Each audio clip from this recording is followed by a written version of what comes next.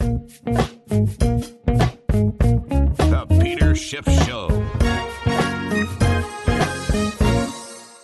I'd like to thank Keeps for continuing to support the Peter Schiff Show podcast. Keeps makes easy and affordable hair loss treatment for men. To receive your first month of treatment for free, go to keeps.com/gold. All you have to lose is your hair. There's a lot of people who are going to be very happy to ring out the year 2020. The problem is the year we're about to ring in, 2021, could be a whole lot worse. Hopefully not health-wise as far as COVID is concerned, but economically, I think this is where a lot of the chickens are going to come home to roost. Not just the ones that we let out in 2020, but the ones that we have been letting out for the years and years and years that preceded 2020. But first, let's take a look at what happened in some of the financial markets in 2020. I want to start with the dollar because I think actually this is the most significant financial instrument that we want to look at. So the US dollar index was down almost 7% on the year, 6.75%. But the decline is a lot more substantial if you measure it from the peak that the dollar index had in March-April timeframe. It got up to about 103 when COVID first broke out. And there was a lot of bullishness, near universal bullishness. I was one of the few people who was bearish on the dollar. Of course, I've got a lot more company now as it's more obvious where the dollar's headed. But back then, everybody expected the world to rush into the dollar as the port in the storm, the COVID storm, the safe haven from all of the problems. And while there was a reflexive knee-jerk movement into the dollar, if you go back and listen to the podcast I was doing at the time, I said that it was a head fake and it would not last. And in fact, that is exactly what happened. The dollar's safe haven status maybe lasted for a month, a little bit more, and then it was gone. And it was a shadow of the type of rally the dollar enjoyed following the 2008 financial crisis. So I thought the fact that it was such a small safe haven bounce was a harbinger of some bad things to come for the dollar if that was the biggest rally it could muster, given how bad things looked at the time and how small the rally ultimately ended up being. But the decline that we had for all of 2020 is not that substantial. In fact, the dollar index, which managed a small gain on the last trading day of 2020, finished just below 90. 89.97 is where we are in the dollar index. And of course, the dollar index has been a lot lower than that in the past. So there's nothing particularly scary about an 89 handle on the dollar index. When things are going to start to get scary is when there's a handle below 70. You know, when we crack 70, because we've never seen the dollar index below 70. In fact, 71, I think, is about the low from 2008, and then we almost touched that low again in 2011. But when we take out that double bottom, and we're really in no man's land, and the dollar is set for free fall, that's when it's going to get a lot scarier. But I think that could be another year or two away. So I think for a while, people are going to start to enjoy the dollar's decline because at least it's going to help push up asset prices like stocks. But eventually, people will realize that it's too much of something that never was a good thing, and we're going to have a real crisis in the dollar. In fact, one of the things that is going to result from the dollar's decline is going to be China, I believe, is going to end up surpassing the U.S. to become the world's largest economy before the end of the Biden term.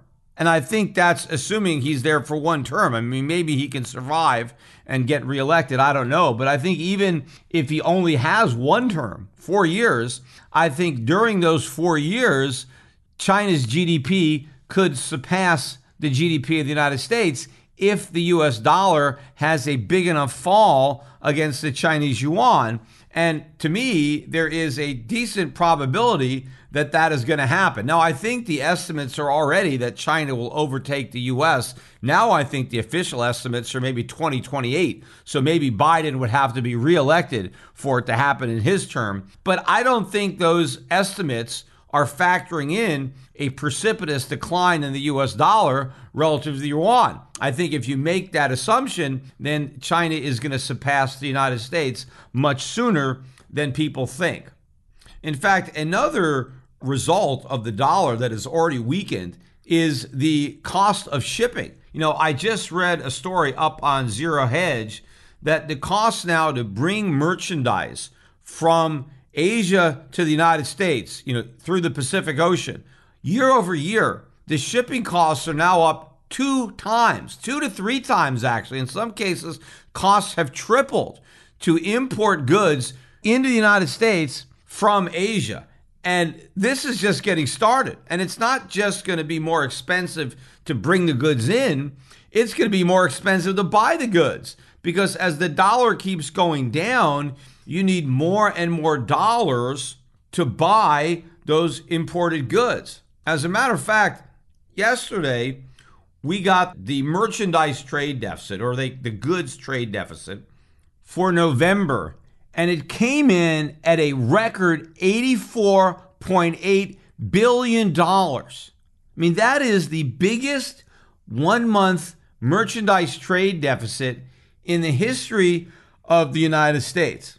Obviously, these bigger trade deficits put even more downward pressure on the dollar. And of course, as the dollar goes down, that puts more pressure on the trade deficit because now we need more dollars to pay for our imports. Well, as we have to spend more dollars to get our imports, our trade deficit is now bigger because we're spending more dollars on those imports. But of course, having a bigger trade deficit puts more dollars, excess dollars, into global circulation. The world does not need those dollars to buy our goods and services, so they unload them, and that puts more selling pressure into the market and pushes the dollar down. It's a self-perpetuating spiral. Of course, Donald Trump, when he ran for president, the way he promised to make America great again was to shrink the trade deficits. Donald Trump was 100% right to point out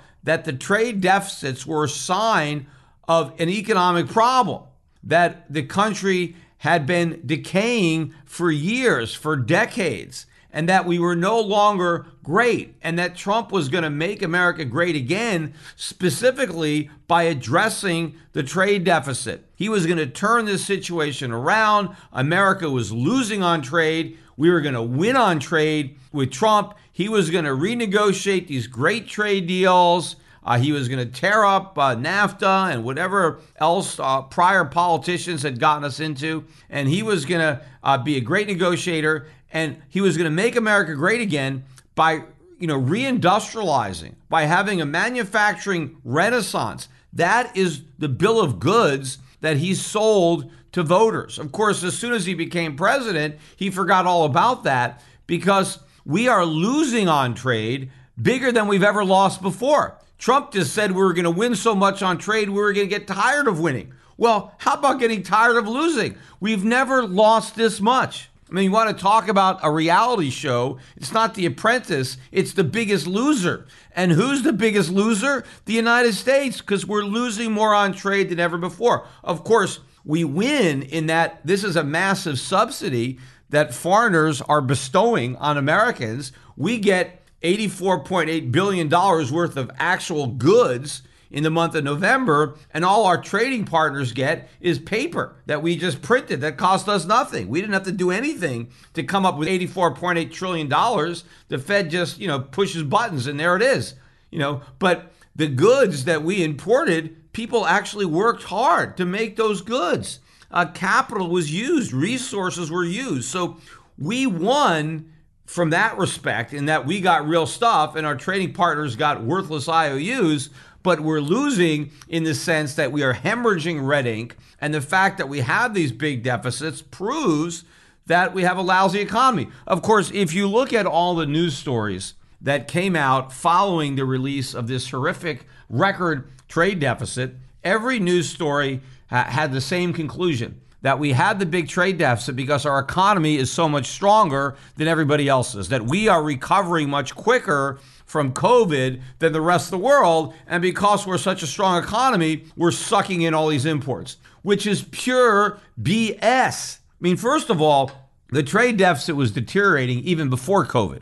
It's not like everything was great and then COVID happened. Things were getting worse and the trend simply continued after COVID. But of course, the whole world has got COVID. I mean, we can't use COVID as an excuse for our trade deficit because other nations have trade surpluses and they also have COVID. But of course, the truth is, if our economy really was recovering faster, we would be producing more. Our factories would be turning out more products, so we wouldn't have to import as many products. We can export some of our products. It's strong economies that make more stuff. The reason that we're sucking in so many imports is because our economy is so much weaker than all the other economies. We can't produce the things that we need, and so we're forced to rely on stronger economies that can produce those things. And so we give them the money that we print to buy the stuff that we can't produce because our economy is too weak. And in fact, these record trade deficits show that not only has our economy never been weaker, but we've never been further from greatness than we are now, right? If Trump ran to make America great again, and he was going to make America great again by getting rid of our trade deficits and having a manufacturing renaissance, well, the opposite happened. So we've never been further from greatness thanks to Trump. Now, of course, he had a lot of help, so it's not all his fault, but he certainly did not keep that promise. But as a result of the weakening U.S. dollar, which is already manifesting itself in these rising shipping costs, look at commodity prices, look at industrial metals, look at agriculture, we are really going to reap the whirlwind of the inflation winds that we have been sowing for years, but particularly ever since COVID. Now, as weak as the U.S. dollar was against other fiat currencies in 2020, it was even weaker in terms of real money. If you look at what happened to gold and silver prices in 2020, the price of gold was up about 24%, and the price of silver was up about 46%, meaning yes, you need more dollars if you want to buy euros or if you want to buy Swiss francs or Japanese yen or Australian dollars or any of these other fiat currencies. But if you want to buy an ounce of gold or if you want to buy an ounce of silver, well, then you need even more money because all fiat currencies are losing value. It's just that the dollar is losing it even faster than most of the other ones. And that is the trend that is really going to accelerate in 2021. The stock market, though, also had another good year in 2020. Probably very surprising for a lot of people, given where we were in that bear market in March as the COVID sell-off began. Of course, had the Fed's cavalry not ridden to the rescue with all their printing presses, it would be a much different story for the stock market. But of course, it would be a much better story for the economy. Not that the economy would have just, boomed had the Fed not done the wrong thing and bailed everybody out. But at least we would have addressed the problem sooner and prevented them from getting worse. Instead, the Fed put a lot more air into a bubble that was already much too big and starting to deflate, and we kicked the can down the road as we made that bubble much bigger. So because of the Fed, the stock market was up. The Dow was only up about 6.5% on the year. I don't think that counts the dividends, but I think that might just be the price appreciation. Of course, the dividends are pretty meager these days, and these aren't exact numbers. I just took a quick look before I did the podcast. But obviously, if the dollar index was down 6.75%, and the Dow was up 6.5%, if you're a foreign investor, that's basically a push, right? If you live in Europe and you took your euros and you bought the Dow, you don't have any more euros now than you started the year with. You're pretty much flat. So the U.S. was not a good place for foreigners to invest in 2020. Now, that's a very different story than 2019, 2018, 2017. I mean, we went through almost a decade where the best game in town for global investors was investing in U.S. stocks. Because as good as it was for Americans, it was even better for foreigners who were measuring their U.S. stocks with their own currencies, which were going down during the dollar bull market. Well, all this is going to reverse during the dollar bear market, which is going to be even more ferocious than the bull market. And so I think it's going to be a much bigger headwind for foreigners than it was a tailwind. Now, S&P did a little better, right? S&P was up 15.5%. So even if you factor in the foreign exchange losses, that's still a gain, but I don't think it's anything to get excited about for international investors, especially considering the risks involved. Russell 2000 small cap stocks actually did a little better thanks to a year-end surge. I mean, the Russell ended up about 18.5%. That index had been lagging for most of the year. Ironically, I think it got a big boost based on the idea that we were going to have the startup trade, that the stay-at-home trade was coming to an end, the economy was going to start back up, and then everybody started buying these small cap stocks. But, nobody really sold all the stay-at-home stocks. I mean, those bubble stocks really didn't lose anything. Even though people started to play for the reopening, they still continued to place their bets on the stay-at-home stocks. That's why the NASDAQ was the biggest winner of them all. The NASDAQ was up 43%. That's a very, very strong year for the NASDAQ, led higher mainly by the FANG-type names, the most overvalued stocks, companies that don't even make a profit. There were a lot of spectacular IPOs that came out at the end of the year. Companies like Airbnb or DoorDash, companies that you would just assume would actually be hurt by COVID because they're, in dining or they're in travel and leisure. But no, investors, just gobble them up. Everybody is looking for risk. The Fed has created a casino-like mentality in the stock market in 2020, and investors are taking all this cheap money and buying everything in sight. But what everybody is ignoring is, of course, the other side of this balance sheet, all of the debt that is being accumulated, not only by the corporations that are buying back their own stock, but by the U.S. government, which is printing money to stimulate all this. Look at the national debt in 2020. The national debt right now, I just looked at the debt clock, and it's $27.55 trillion.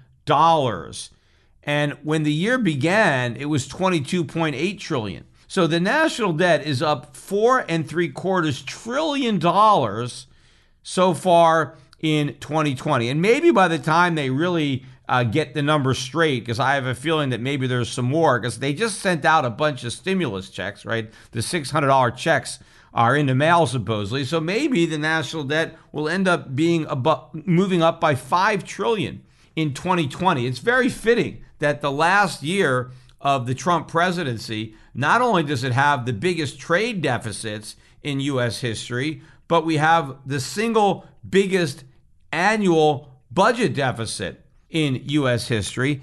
And of course, on the campaign trail, Donald Trump was very critical of Obama and the big deficits during his presidency. And of course, he one-upped them. I mean, the Trump deficits are much bigger. Trump did in 4 years what it took Obama 8 years to do. And in fact, if you go back and read the articles, the commentaries I wrote as soon as Trump was elected, and you can obviously listen to my podcast, but one of the things I said was that the deficits under Trump would be huge. I was not fooled for a minute by Trump's promises to reduce the deficit or the national debt. I said early on that was not going to happen. So I not only said that Trump would be a one-termer from the very beginning, and that prediction obviously has most likely turned out to be correct, despite the fact that a lot of Republicans now seem ready to challenge the Electoral College. I doubt that those challenges are going to go anywhere, but we'll see. They're keeping it interesting. But I still think that one-termer forecast is going to be correct. But more importantly, my forecast that he would run up the debt. that he would not be fiscally responsible, that he would actually sign increases in government spending. He would agree to tax cuts that would even make the deficits worse. And that is exactly what Donald Trump did. In fact, one of the big campaign promises made by Donald Trump was that he was going to drain the swamp. He was going to clean house in Washington. And of course, the swamp is the Washington establishment that is spending all of our money. And, the way you would drain the swamp would be to cut off the spending, right? To stop the flow of money that's feeding the swamp, right? It's this Washington bureaucracy that is, sucking the lifeblood out of the rest of the country. And Trump was going to put an end to that. Well, if you look at his record on vetoes, Donald Trump has only vetoed 9 bills. And for all the talk about potentially vetoing this emergency stimulus bill with the omnibus spending and the COVID relief, just as I said, Donald Trump stayed true to form and he did not veto the bill. He did not make it 10 vetoes. It stands at 9. And I doubt there's anything else that he's going to veto between now and the time he leaves office next month. So that's his total, 9 bills. Today's episode is sponsored by NerdWallet's Smart Money Podcast. NerdWallet's financial journalists use fact-based reporting for some much-needed clarity in the finance world, helping you make smarter decisions with your money. Get smarter about things like saving on travel, because spending less on airfare means more money for an extra night, and maybe a fancier dinner too. Boosting your credit score, since good credit is like a real-life cheat code. And saving for an emergency fund, because life is like a good movie. It loves a good plot twist. Listen to NerdWallet's Smart Money Podcast on your favorite podcast app. Future you will thank you.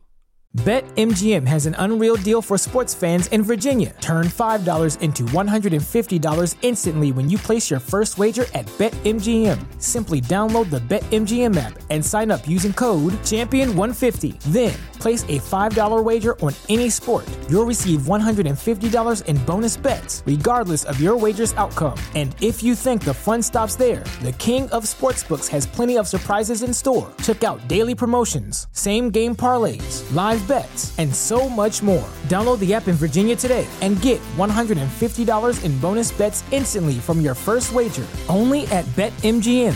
BetMGM and GameSense remind you to play responsibly. See BetMGM.com for terms. 21 plus only. Virginia only. New customer offer. Subject to eligibility requirements. Rewards are non-withdrawable bonus bets that expire in 7 days. Please gamble responsibly. Gambling problem? Call 1-800-GAMBLER. Promotional offer not available in Washington, D.C. Now, if you want to know when there was a president who vetoed fewer than 9 bills, you have to go back to Warren Harding, who was president from 1921 to 1923.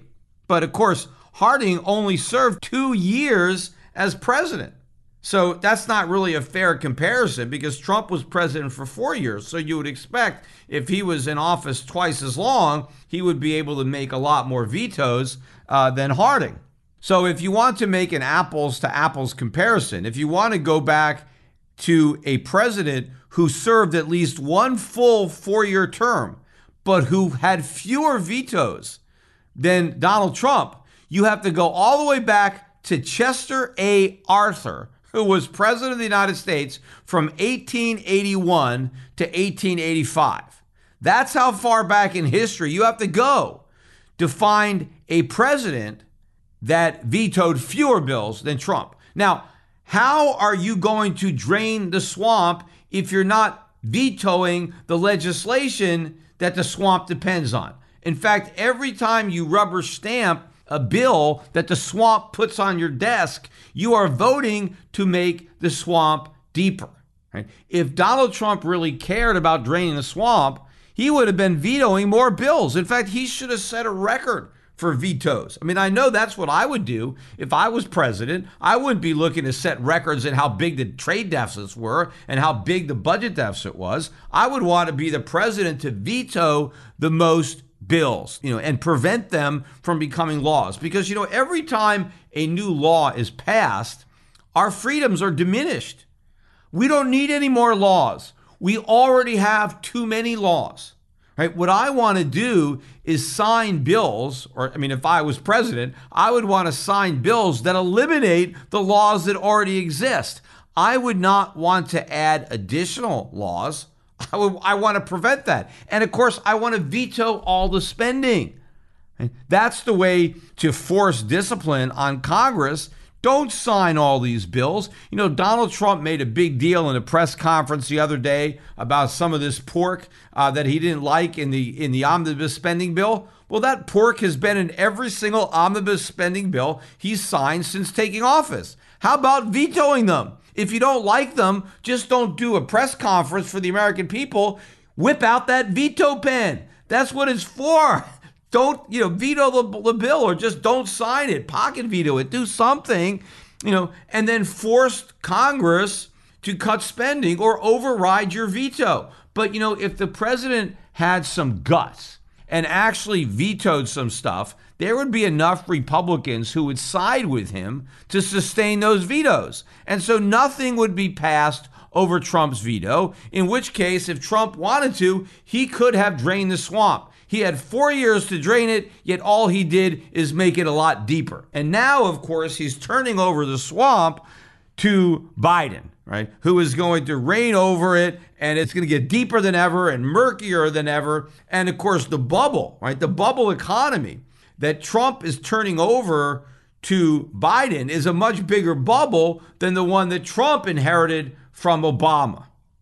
The bigger problem, though, of course, is now that the Tea Party is dead and that Trump is the new face of the Republican Party, the Republican Party is now the Democratic Party. In fact, I've joked, and it's not really a joke, that the Democrats couldn't have done better than electing Donald Trump. If their goal was to really advance their agenda, then I think having Trump president for 4 years accomplished that better than anything. And in fact, by turning the Republican Party into the Democratic Party, that helps make a lot of these radical left-wing ideas seem more mainstream, because the Republicans are all for big government and big deficits. In fact, I was listening to a lot of these Republicans on television who are coming on talking about the COVID relief and the stimulus.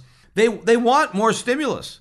Now, some of them, at least to their credit, don't want the $2,000 checks that President Trump wants. And President Trump is out there using the bully pulpit. Instead of demanding less government, he's demanding more. He wants everybody to get $2,000 checks. He wants the Republicans to set aside what's left of their principles and vote for these $2,000 checks, because he's a big spending Democrat, right? He's a wolf in sheep's clothing.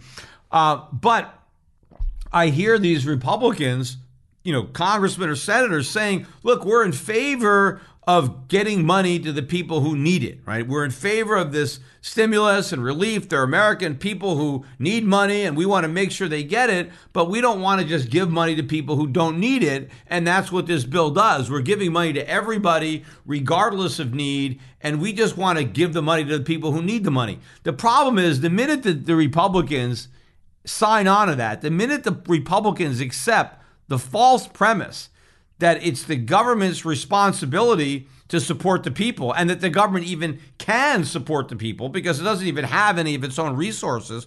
But once you've accepted that, you've lost the entire debate, because you've now joined the Democratic camp that this is what the government's supposed to do, right? Once upon a time, American presidents were able to say that it's not the job of the government to support the people. In fact, the government should never support the people. It's the people who support the government and not the other way around. But when the Republicans just accept this role of government, the battle is lost. Nobody is willing to stand up and say that they oppose on principle all the stimulus and all the aid. Not only because we don't have the money, because we're broke and we're going into debt for it, but it's not even constitutional. Yes, I understand that there may be individuals who are hurting as a result of COVID.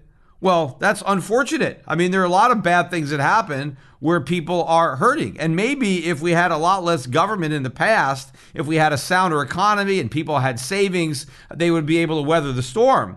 But to the extent that people are suffering, let the local governments deal with that locally. Let the city governments, let the state governments, especially if the reason they're suffering is because the state has ordered the closure of their business.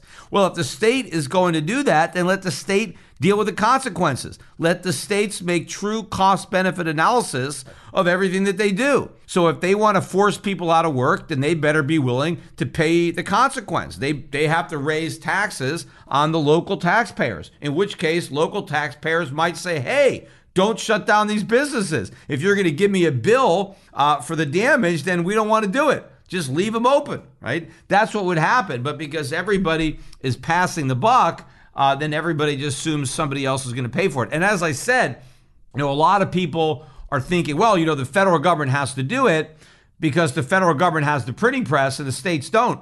Federal government doesn't have a printing press. It's the Federal Reserve that has a printing press. And the Federal Reserve should not be using its printing press to bail out the federal government, but it is. And eventually, I think the Federal Reserve is going to use that same printing press to bail out the states, right? Because the Federal Reserve could allow the U.S. government to have to deal with higher interest rates or force them into cutting spending or raising taxes or defaulting, but they're not doing that.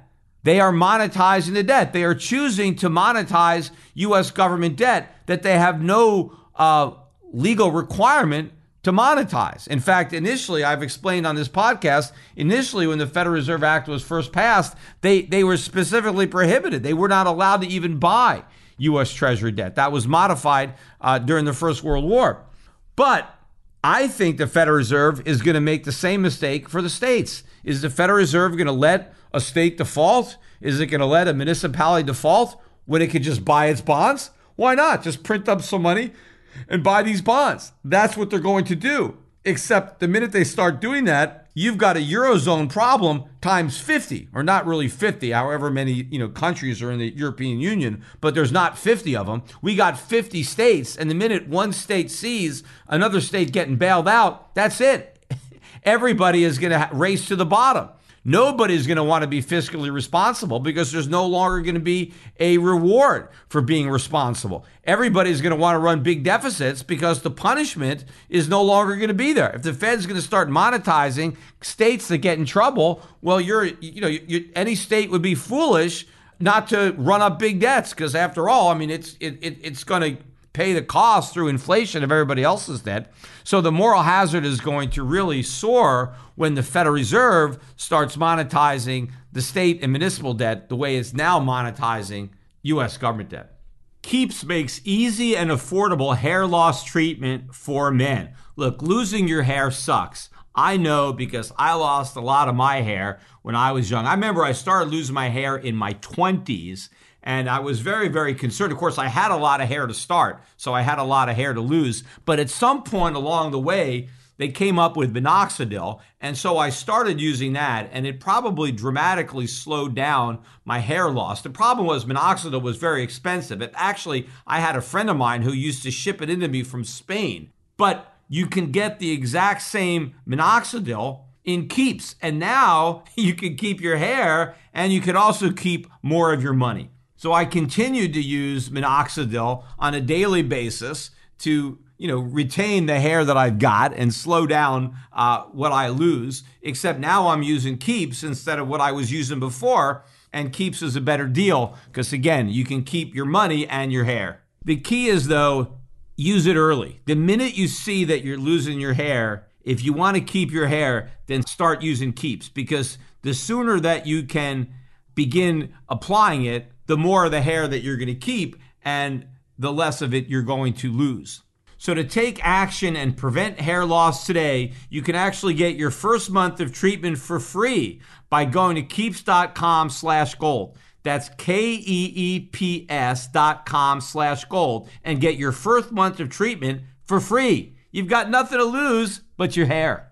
Now, I got to go back and talk about Bitcoin because I know everybody is going to be thinking, hey, Peter, you talked about gold being up and silver being up, but that's nothing compared to Bitcoin. Yes, the gains in gold and silver are nothing compared to the gains in Bitcoin in 2020. In fact, obviously going back to the birth of Bitcoin about a decade ago, nothing compares to Bitcoin. But let's just talk about 2020.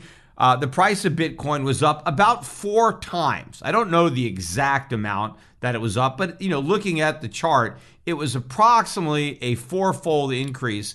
Bitcoin is at 29,000 approximately as I am recording this podcast. So I think it started the year at around 7,000. I think a little bit above 7,000, but not that much. So it's a huge increase in Bitcoin in 2020. But first of all, it is completely irrelevant to compare the 4-fold increase in the price of Bitcoin to the far more modest 24% rise in the price of gold to claim that Bitcoin is therefore better than gold, that Bitcoin is the new gold. It's the new safe haven. It's the new store of value. Bitcoin is not a safe haven, and it is no store of value. There is no value to store, and it's not safe at all. It is extremely risky.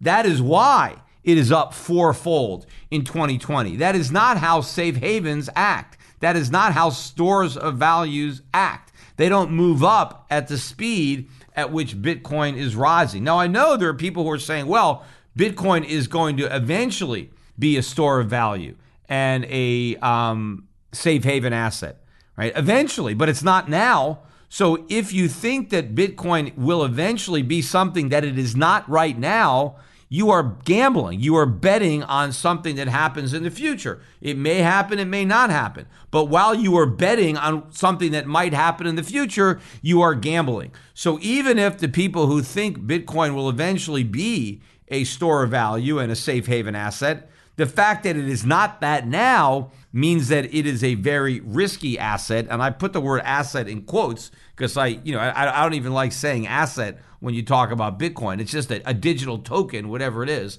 But yes, it has market value because somebody is willing to buy it, and that's where all of its value comes from. But it's clearly a speculative asset. So comparing it to gold makes no sense. I mean, why would you do that? I mean, if you want to compare gold to something, compare it to dollars, compare it to euros or Swiss francs or other monetary assets that you could hold. And obviously, people who held gold throughout 2020 did better than people who hold fiat currencies. But Bitcoin is a whole different animal. If you want to compare Bitcoin to something, compare it to something highly speculative. Like, how about Tesla? Right? Tesla was up more than 7-fold in 2020, maybe 7-8 times. So clearly, Tesla did better than Bitcoin. Yet Bitcoin never wants to compare itself, or the Bitcoin promoters never want to compare Bitcoin to Tesla. They want to keep comparing it to gold. But why? Tesla did much better than Bitcoin. I mean, so if gambling is what you want to do, right, you got more action in Tesla. If you want to really just take a chance and just buy something that's overvalued and hope it keeps going up, why not just buy Tesla? I mean, Tesla did better in 2020 than Bitcoin, so why wouldn't it do better in 2021? If you're going to base everything on how much something has gone up, if you're going to say Bitcoin is better than gold because Bitcoin is up more than gold, well, Tesla's up more than Bitcoin. So buy that. As a matter of fact, there are a lot of stocks, that were up more than 4-fold in 2020. Obviously, a small minority relative to all the stocks that are out there, but there were speculative stocks that were up more than 4-fold. I mean, I own some of them myself. In fact, I own a couple of stocks that were up more than Tesla in 2020. But so what? Those are just parts of an overall portfolio. Obviously, my entire portfolio didn't go up 4-fold in 2020 because I was diversified. So I had some things that did really, really well, but most of the portfolio didn't go up nearly that much. So obviously, to the extent that somebody incorporated Bitcoin into a diversified portfolio, even though Bitcoin was up 4-fold, who knows how their entire portfolio performed? I mean, people want to give me a lot of crap because I don't own Bitcoin, but again, I own other assets that beat Bitcoin in 2020. So had I bought Bitcoin instead of those assets, then I would have been worse off, right? Because I choose to speculate in different assets than Bitcoin. Now, I do own some gold and silver, but I don't consider those to be my speculative investments. I consider that to be my safe haven. That's my store of value. So why would I compare the returns on safe havens and stores of value to the returns on speculative assets? I do own some speculative assets. I just don't think Bitcoin is the best bet to make. I think there's better upside with less downside in other stocks. And several of those other stocks that I own beat Bitcoin in 2020. Now, yes, if you went all in on Bitcoin, if the only thing you own is Bitcoin, then you did better than I did in 2020. But if all you own is Bitcoin, the only reason you did better than me in 2020 is because you got lucky.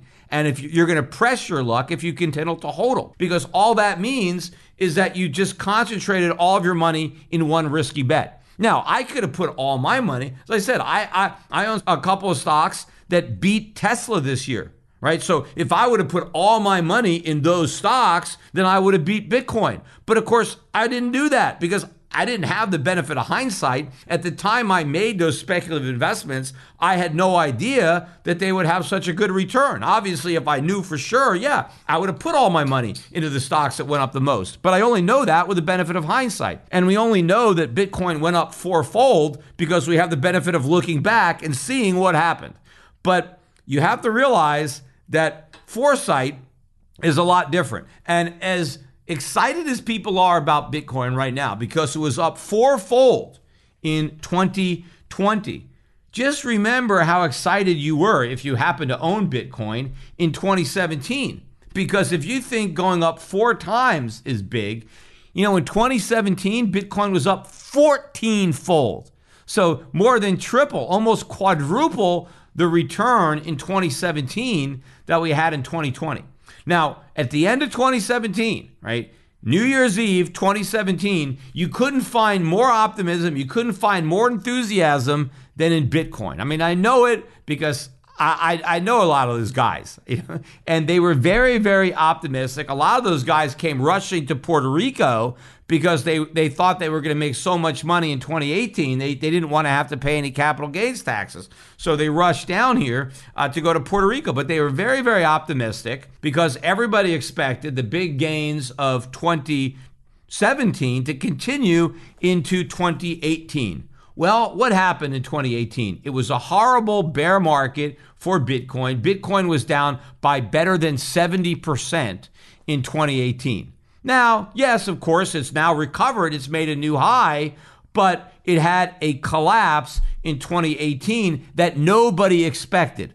And what's crazy is that this is not, 50 years ago. This is just a few years ago. You would think there'd be a little bit more caution among the Bitcoin hodlers who might remember 2018, right? This is only 2020, but they don't, because I don't see anything out there where anybody is worried that this could happen again, that history might repeat, that we could have another bear market in 2021 the way we had in 2018. And in fact, it could be worse. It could be a lot worse. We could be down 90%. We could be down 95%. I mean, look at what's already happening now with Ripple and the SEC, which has sent the price of Ripple crashing.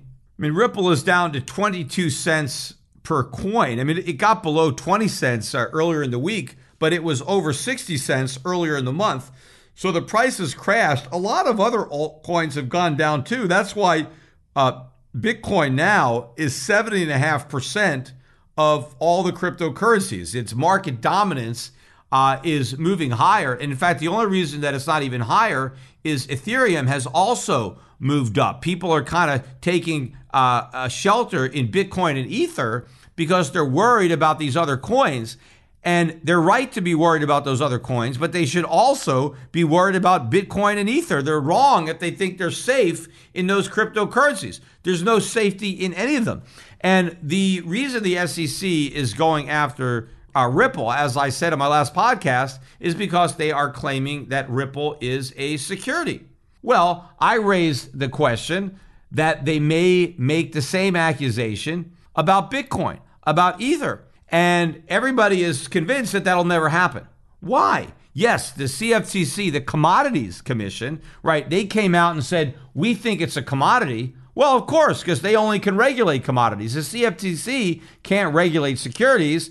They're allowed to regulate commodities. So the CFTC came out and said, hey, Bitcoin and Ether, they're commodities. We're going to regulate them. All right, well, the SEC, they may decide that they're securities just because they hadn't decided it yet. Look, they hadn't decided it about Ripple. How many years was Ripple out there? And the SEC didn't say it was a security. They didn't say it was a security until just now. But meanwhile, it's been out there for years and years, and it wasn't a security. So the exact same thing can happen to Bitcoin and to Ether. Now, do I agree? Do I think they're securities?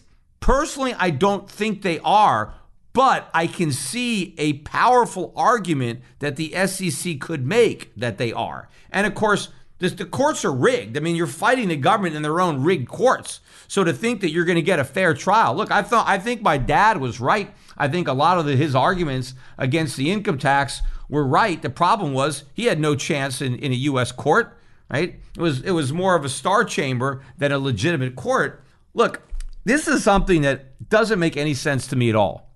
The people that are in Bitcoin, right? The people that are really out there promoting and touting Bitcoin and believe in Bitcoin, they actually think that Bitcoin is going to completely upend the monetary system, that it's going to supplant the dollar. It's going to become the main reserve asset, that it's going to be the main currency. And of course, the US dollar has the most to lose because right now the dollar is the reserve currency. And if the dollar is going to be replaced by Bitcoin, if the whole world is going to start using Bitcoin instead of dollars, then that's going to put the US government out of business. That's going to put the Federal Reserve out of business, right? If we just can't print money anymore, if the US government is going to need Bitcoin, every time it needs to spend money, it needs Bitcoin. If it needs to pay the soldiers in Bitcoin, if it needs to start paying benefits in Bitcoin or whatever people are dreaming about, and then it has to live, within its means again because it just can't create Bitcoin out of thin air. It's going to have to earn them somehow, right? So there's going to be some kind of fiscal discipline if we were on a Bitcoin standard rather than just this current fiat standard.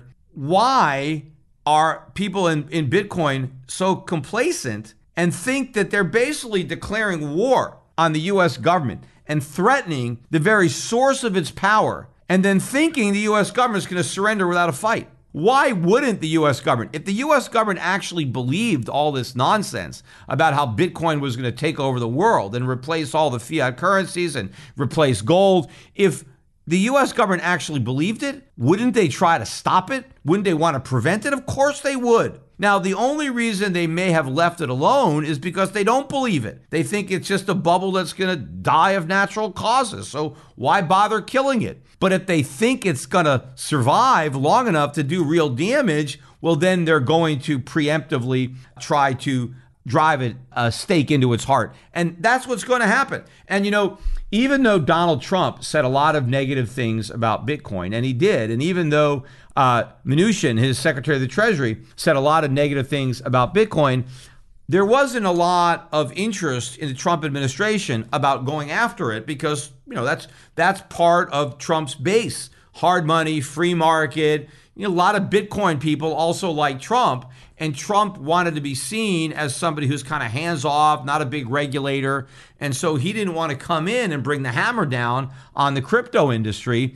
Biden is not going to have the same type of thoughts. And if you look at some of the things that Yellen has said about Bitcoin in the past, she's no fan of Bitcoin either, and I don't think there's any part of Biden's base that is big into crypto, big into Bitcoin. I mean, all of the crypto rhetoric, everything that surrounds Bitcoin is more libertarian, free market. There's not a lot of socialists in the crypto movement. And so it doesn't make any sense that the Biden administration would want to have a hands-off approach, especially if they think crypto represents a real threat to the welfare state and to their Washington power base and the Federal Reserve. They're going to want to nip this thing in the bud. So with all of this regulatory risk out there and the memories of 2018 so fresh in everybody's minds, it's amazing that there's not more fear out there, that all there is greed in the crypto space. And that should be very concerning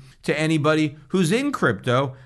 how little concern there is. Everybody is euphoric as ever, as if 2018 never happened, and as if none of these regulatory threats are out there. And by the way, it's not just currencies like Bitcoin and Ether that are likely to come under attack. It's these stable coins. They're already building some legislative momentum. I think the big one to go after is Tether, and they can easily declare Tether as a security, because what is Tether? It's a securitized dollars, right? You take your dollars and you give them to Tether, and then they give you a cryptocurrency that is backed by that Tether. It's not a bank account. They're going to easily argue that that Tether is a securitized dollar. You give them a dollar bill, they take custody of that dollar, and in exchange, they issue you this brand new unit that you can now negotiate, right? Once you have that Tether, you don't have to redeem it to get your dollars back. You can trade it. You could trade it for other cryptos, right? And so you could use it. You're trading it like a stock, right? You're exchanging it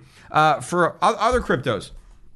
So they can claim that's a security. And of course, by calling all these cryptocurrencies crypto securities, they dramatically increase the cost of transacting in them, which substantially diminishes any appeal that they currently have. Oh, and by the way, in a bit of Bitcoin irony, I was reading an article, I tweeted about it, but one of these Bitcoin publications came out with their list of the top Bitcoin influencers. And I think there were 8 people on the list. I didn't win.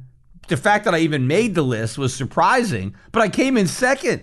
I mean, Anthony Pompliano was the only one who beat me. He was number 1, but I was the number 2, the second most influential person in crypto. And of course, it made no sense to me. I don't think I have any influence at all, because if I had any influence, it wouldn't be $29,000 a coin, because all I do is talk about how it's worthless and how it's eventually going to collapse. The fact that the price keeps going up proves that I have absolutely no influence at all on the price of Bitcoin, unless you are of the belief that it's my negative talk that's driving the rally. That every time I say something negative about Bitcoin, every time I tweet something negative about Bitcoin, people run out and buy it. Now, I don't think I actually have anything to do with the price going up. I think it's going up, having nothing to do with me. Now, I believe that if I came out in favor of Bitcoin, if I came out and started to say that, hey, these guys are right, Bitcoin is the new gold, I'm buying Bitcoin, I think everybody should buy Bitcoin, I think that would be influential on the price. I think that if I added my bullish voice to this bullish choir,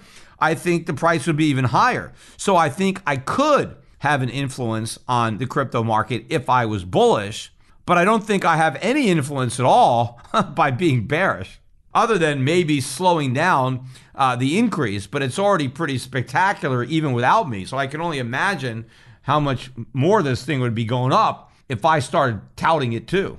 But I think the reason they're claiming that I'm influential is because my tweets, when I tweet about Bitcoin, it generates a lot of action. There's a lot of interaction. A lot of people are commenting on my tweets. Of course, they just want to attack me, right? They want to argue with me, and they share my tweets. And so people in the Bitcoin community, follow me now on Twitter, and every time I tweet something negative about Bitcoin, they're there to quickly counter it with something positive, which again is what happens when you're, in a Ponzi scheme, or rather a pyramid or whatever. Bitcoin needs new buyers. More people have to be recruited into the cult, because the pie has to keep growing. More people have to buy in order for the price not to drop. So once you buy Bitcoin, you have to keep convincing other people to buy too, which is so ironic, because a lot of people who are pro-Bitcoin, they attack me all the time for being biased. They say, oh, Peter, you're biased because you got Shift Gold, right? Yes, I have Shift Gold, and I want people to buy gold. I also want people to invest in a lot of other things, because I manage money for a living, and gold sales are just a small part of my business. Most of my income is derived from managing portfolios of stocks, not gold, stocks. But I think people should own gold, but I don't think they should have all their money in gold. I think they should have money invested in income-producing assets like foreign stocks. And that's what I specialize in, is managing portfolios of foreign stocks. But the Bitcoin people say, hey, because you have a gold company, you're just biased against Bitcoin because you think Bitcoin is a threat to gold. And that's why you're negative on Bitcoin. It's not because you've actually thought about it, but because you have this bias as a result of your gold business. Well, the irony of it is, it's the Bitcoin owners, the hodlers, who are biased. See, once you own Bitcoin, obviously, because you own it, you must think it's a good idea. Otherwise, you wouldn't buy it. But regardless of whether or not you believe in it, what you have to do once you own it is make sure other people buy it. So you are automatically biased in favor of trying to recruit more people into the ecosystem because that's the only way the price is going to go up. And that's the only way you're going to make money is if more people come in, because there's nothing you can actually do with your Bitcoin. It doesn't have any real value in the world. You can't do anything with it. All you can do is sell it to somebody else, but you're only going to sell it to somebody else if there's somebody else to buy it, which means somebody else has to think the price is going to be higher in the future than it is today. And so you constantly have to recruit new people. So that's where the bias is. Anytime somebody who owns Bitcoin tells you how great it is, they're biased. The question is, how many people out there don't own any Bitcoin at all and have never bought any Bitcoin, yet are still objectively saying that it's great and you should be buying it? Because those would be the unbiased sources, right? And I think I am in a way unbiased in that respect.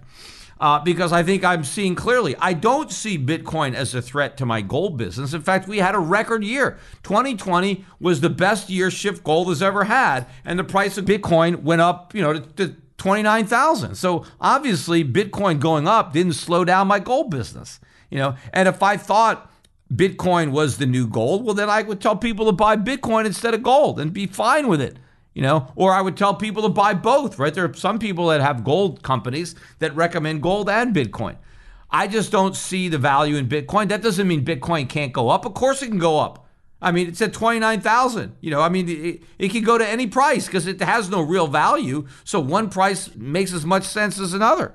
But I'd rather gamble on other risky investments. And some of those risky investments that I bought paid off bigger than Bitcoin in 2020. And I expect that they'll pay off bigger in 2021 or 2022. So I'm going to keep my chips where I have them. Other people may want to keep them on Bitcoin. I just think that's a bad place to be because at the end of the day, the house is going to win and you're going to lose all your money. One of the newest parts of this scam, I think, on Bitcoin is I've noticed that it's starting to actually sound a lot like the Emperor's New Clothes, that fable. Because if you remember, the story of the Emperor's New Clothes was that in order to see these non-existent clothes, you had to be really smart. You had to be very intelligent to see the clothes. And so even though the emperor was naked, people in the kingdom were embarrassed to admit that they couldn't see the clothes because that would be an admission that they're not intelligent. They weren't smart enough to see this fabric that was only visible to their very intelligent. So people just pretended that they saw the garment so that others would think that they were smart, right? Until the one little boy admits that he can't see it, and then the whole charade falls apart. Well, I'm seeing a lot of that when it comes to Bitcoin. I'm seeing people talk about the people who get Bitcoin are just really smart and that there's a learning curve and everybody eventually comes around depending on how smart they are. So the really, really smart people figure out Bitcoin very quickly and then they go all in. But other people take longer. Other smart people take longer to figure it out. But all smart people will eventually buy Bitcoin. They'll eventually figure it out at their own pace. It's just the morons, the idiots like me, right, who don't buy Bitcoin because we're too dumb to understand it, right? So now it's like a mark of intelligence. If you get Bitcoin, then you're smart.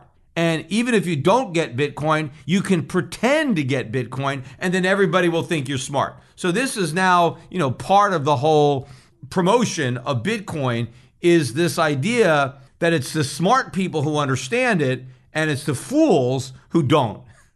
It's interesting, but Trump actually has something in common with Bitcoin.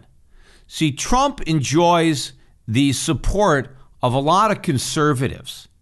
And that's despite the fact that he's not conservative at all. I mean, conservatives are supposed to want small government.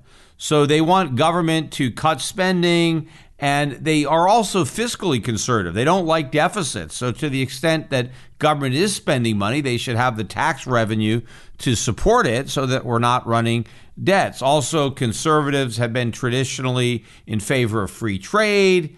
And Donald Trump is none of these things. I mean, Donald Trump has signed on to the biggest increases in government spending in our history. I mean, Donald Trump is out there demanding more government spending, bigger deficits, and he wants the Federal Reserve to monetize all the debt to make it possible. Because that's another thing that conservatives typically like is sound money. They want hard money. But Trump is the opposite of that. He wants easy money, as easy as possible. He has criticized the Fed for being too tight. He thinks zero is too high. He wants negative interest rates. He wants massive quantitative easing. So you got a president that wants big government, big deficits, and wants the Federal Reserve to print all the money to make it possible. Absolutely nothing conservative about that, yet Trump enjoys strong support among conservatives who think he's their champion. Well, the reason I say he has that in common with Bitcoin, or something in common with Bitcoin, is because there are a number of people in the hard money camp, right? People who had been traditional gold bugs, to use that word, but who want sound money, who don't like fiat money. They like Bitcoin. They're putting their trust in Bitcoin, despite the fact that Bitcoin has far more in common with fiat currencies that they don't like than gold that they do like. Anyway, I want to finish off the podcast, though, mentioning some of my social media sites. You know, I really did pick up a lot of followers on my various platforms in 2020. And so hopefully all of this momentum will continue in 2021. The biggest social media platform being my YouTube channel now has over 405,000 subscribers. Shift Clips, the one I just started, still only 5,200. I thought the video I just put up of me reading my son Preston's Christmas list, I thought by releasing that video on Shift Clips, I would get a lot more people subscribing. I did it. And so I ended up copying the video because I really liked it and I wanted people to see it. And I realized that not that many people were seeing it on Shift Clips. So I put it up on my main YouTube channel. Of course, it got way more views. So if you haven't watched that video, check it out. But if you haven't subscribed to Shift Clips, subscribe to that YouTube channel because I want to be able to put out a content exclusive to that channel, but I want people to see it. So I got to have people subscribing to it to get the notification that the new videos are out. So make it a New Year's resolution for you to subscribe to Shift Clips. My next, I think, biggest platform was Twitter. I now have almost 320,000 Twitter followers. So I'm really starting to pick up my pace on Twitter. I'm using that platform a lot more. Still don't have a blue check mark. I still haven't been verified by Twitter. I'm wondering if I can actually get to 1 million followers without having a check mark. We'll see. But if you're not following me on Twitter, follow me and tell your friends. And apparently that is where my Bitcoin influence is coming from. It's coming from my Twitter account. So, you know, at least somebody is paying attention to my tweets. I just wish that people actually were paying more attention to them instead of just criticizing them. Then I got Facebook. Facebook, you know, I've been on Facebook for a long time. I'm not using that platform as much. Maybe I'll try to pick it up. I only have 135,000 followers on Facebook. So, you know, if you're not a friend of mine on Facebook, you might want to add me to that and help me beef up those followers. The newest one is Instagram. I didn't even have an Instagram account when the year began. I introduced it maybe midway into the year, and I've got almost 65,000 people now that are following me on Instagram. We are putting out a lot of content on Instagram, a lot of stuff, a lot of really, really good stuff on Instagram. So my goal is really to make that a more meaningful vehicle for me. So if you're not following me on Instagram, and obviously a lot of people are not because it's only 65,000, then follow me. You know, make that a New Year's resolution as well. Follow Peter Schiff on Instagram, and then try to get as many other people to follow me on Instagram as well. Anyway, that's it for today. I want to wish everybody again a very, very happy and healthy new year in 2021. It's been a long 2020, a lot of content. I've done a lot of podcasts this year, probably going to do as many, maybe even more in 2021. I think it's going to actually be a very, very big year for my investment strategy. I think it's going to be a very bad year for the dollar, which means it's going to be a very good year for foreign stocks, emerging markets, gold, everything that I've been positioning myself and my clients for the past decade. I think we're really going to get paid in a big way in 2021. And 2021 is not going to be the end of this. This is really just the beginning. This trade is going to be going on for the remainder of the decade. We're still early in this. And so if you haven't fully adopted this strategy yet, there's plenty of time to do it, but don't wait. Don't press your luck. So early in the new year, that's the real resolution that everybody needs to make. Open up an account at Euro Pacific Capital, Euro Pacific Asset Management. Get some money out of the US dollar and let me manage money for you in foreign stocks. Get into my mutual funds if you don't quite have enough money to have a separately managed account. If you don't have any gold or silver, get yourself some gold and silver at Shift Gold and prepare. And of course, if you have any Bitcoin, if you've been smart enough, I guess, or lucky enough to have ignored all of my warnings about Bitcoin and you bought it anyway, make sure you sell. You don't have to sell it all. Just sell something, right? Bears make money, bulls make money, pigs get slaughtered. Don't be a pig. And again, I've been giving the same advice the whole time. I've always said that Bitcoin can go up. It's just going to go up until it crashes. And, it always makes me think of the line from the Clint Eastwood movie, do you feel lucky, right? Well, do you really want to press your luck and just be all in? You got to sell on the way up. You got to take some chips off the table because you are in a casino. And unless you want to leave the casino broke with the house having all your money, you got to take some money off the table and put it in your pocket and don't leave it at risks. So when you leave that casino, you leave with some of their money. And that's what's going to happen in Bitcoin. It is a zero-sum game. In fact, it's a negative-sum game. Some people win only what other people lose. So if you want to be a winner, you have to sell. When this bubble pops and the market comes crashing down, the only people who will have made money will be the people who sold.